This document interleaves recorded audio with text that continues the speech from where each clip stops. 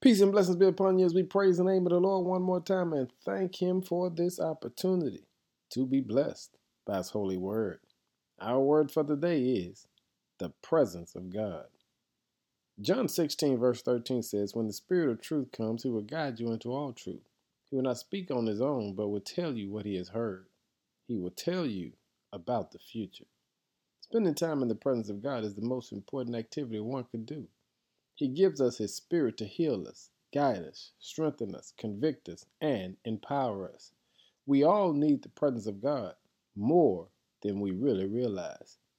The writer of John lets us know there is something going to happen when you deal with the presence of God, meaning the Spirit of God.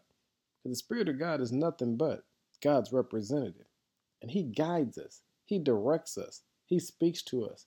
He allows us to understand that we're never alone when we simply bask in His presence. He's the rock of our salvation. He's the one that opens doors, closes doors, guides, and covers and shelters. He is the one who gives us the truth that we will understand where we should be. On today, I encourage you to seek the presence of God. Just repeat these 3 words. Come, Holy Spirit. Ask the Holy Spirit to come and be your guide. Ask the Holy Spirit to speak to you. Ask the Holy Spirit to be your director today. Because the truth is, the text says He'll tell you what He's heard from the Lord, and He'll let you know what's going on in the future.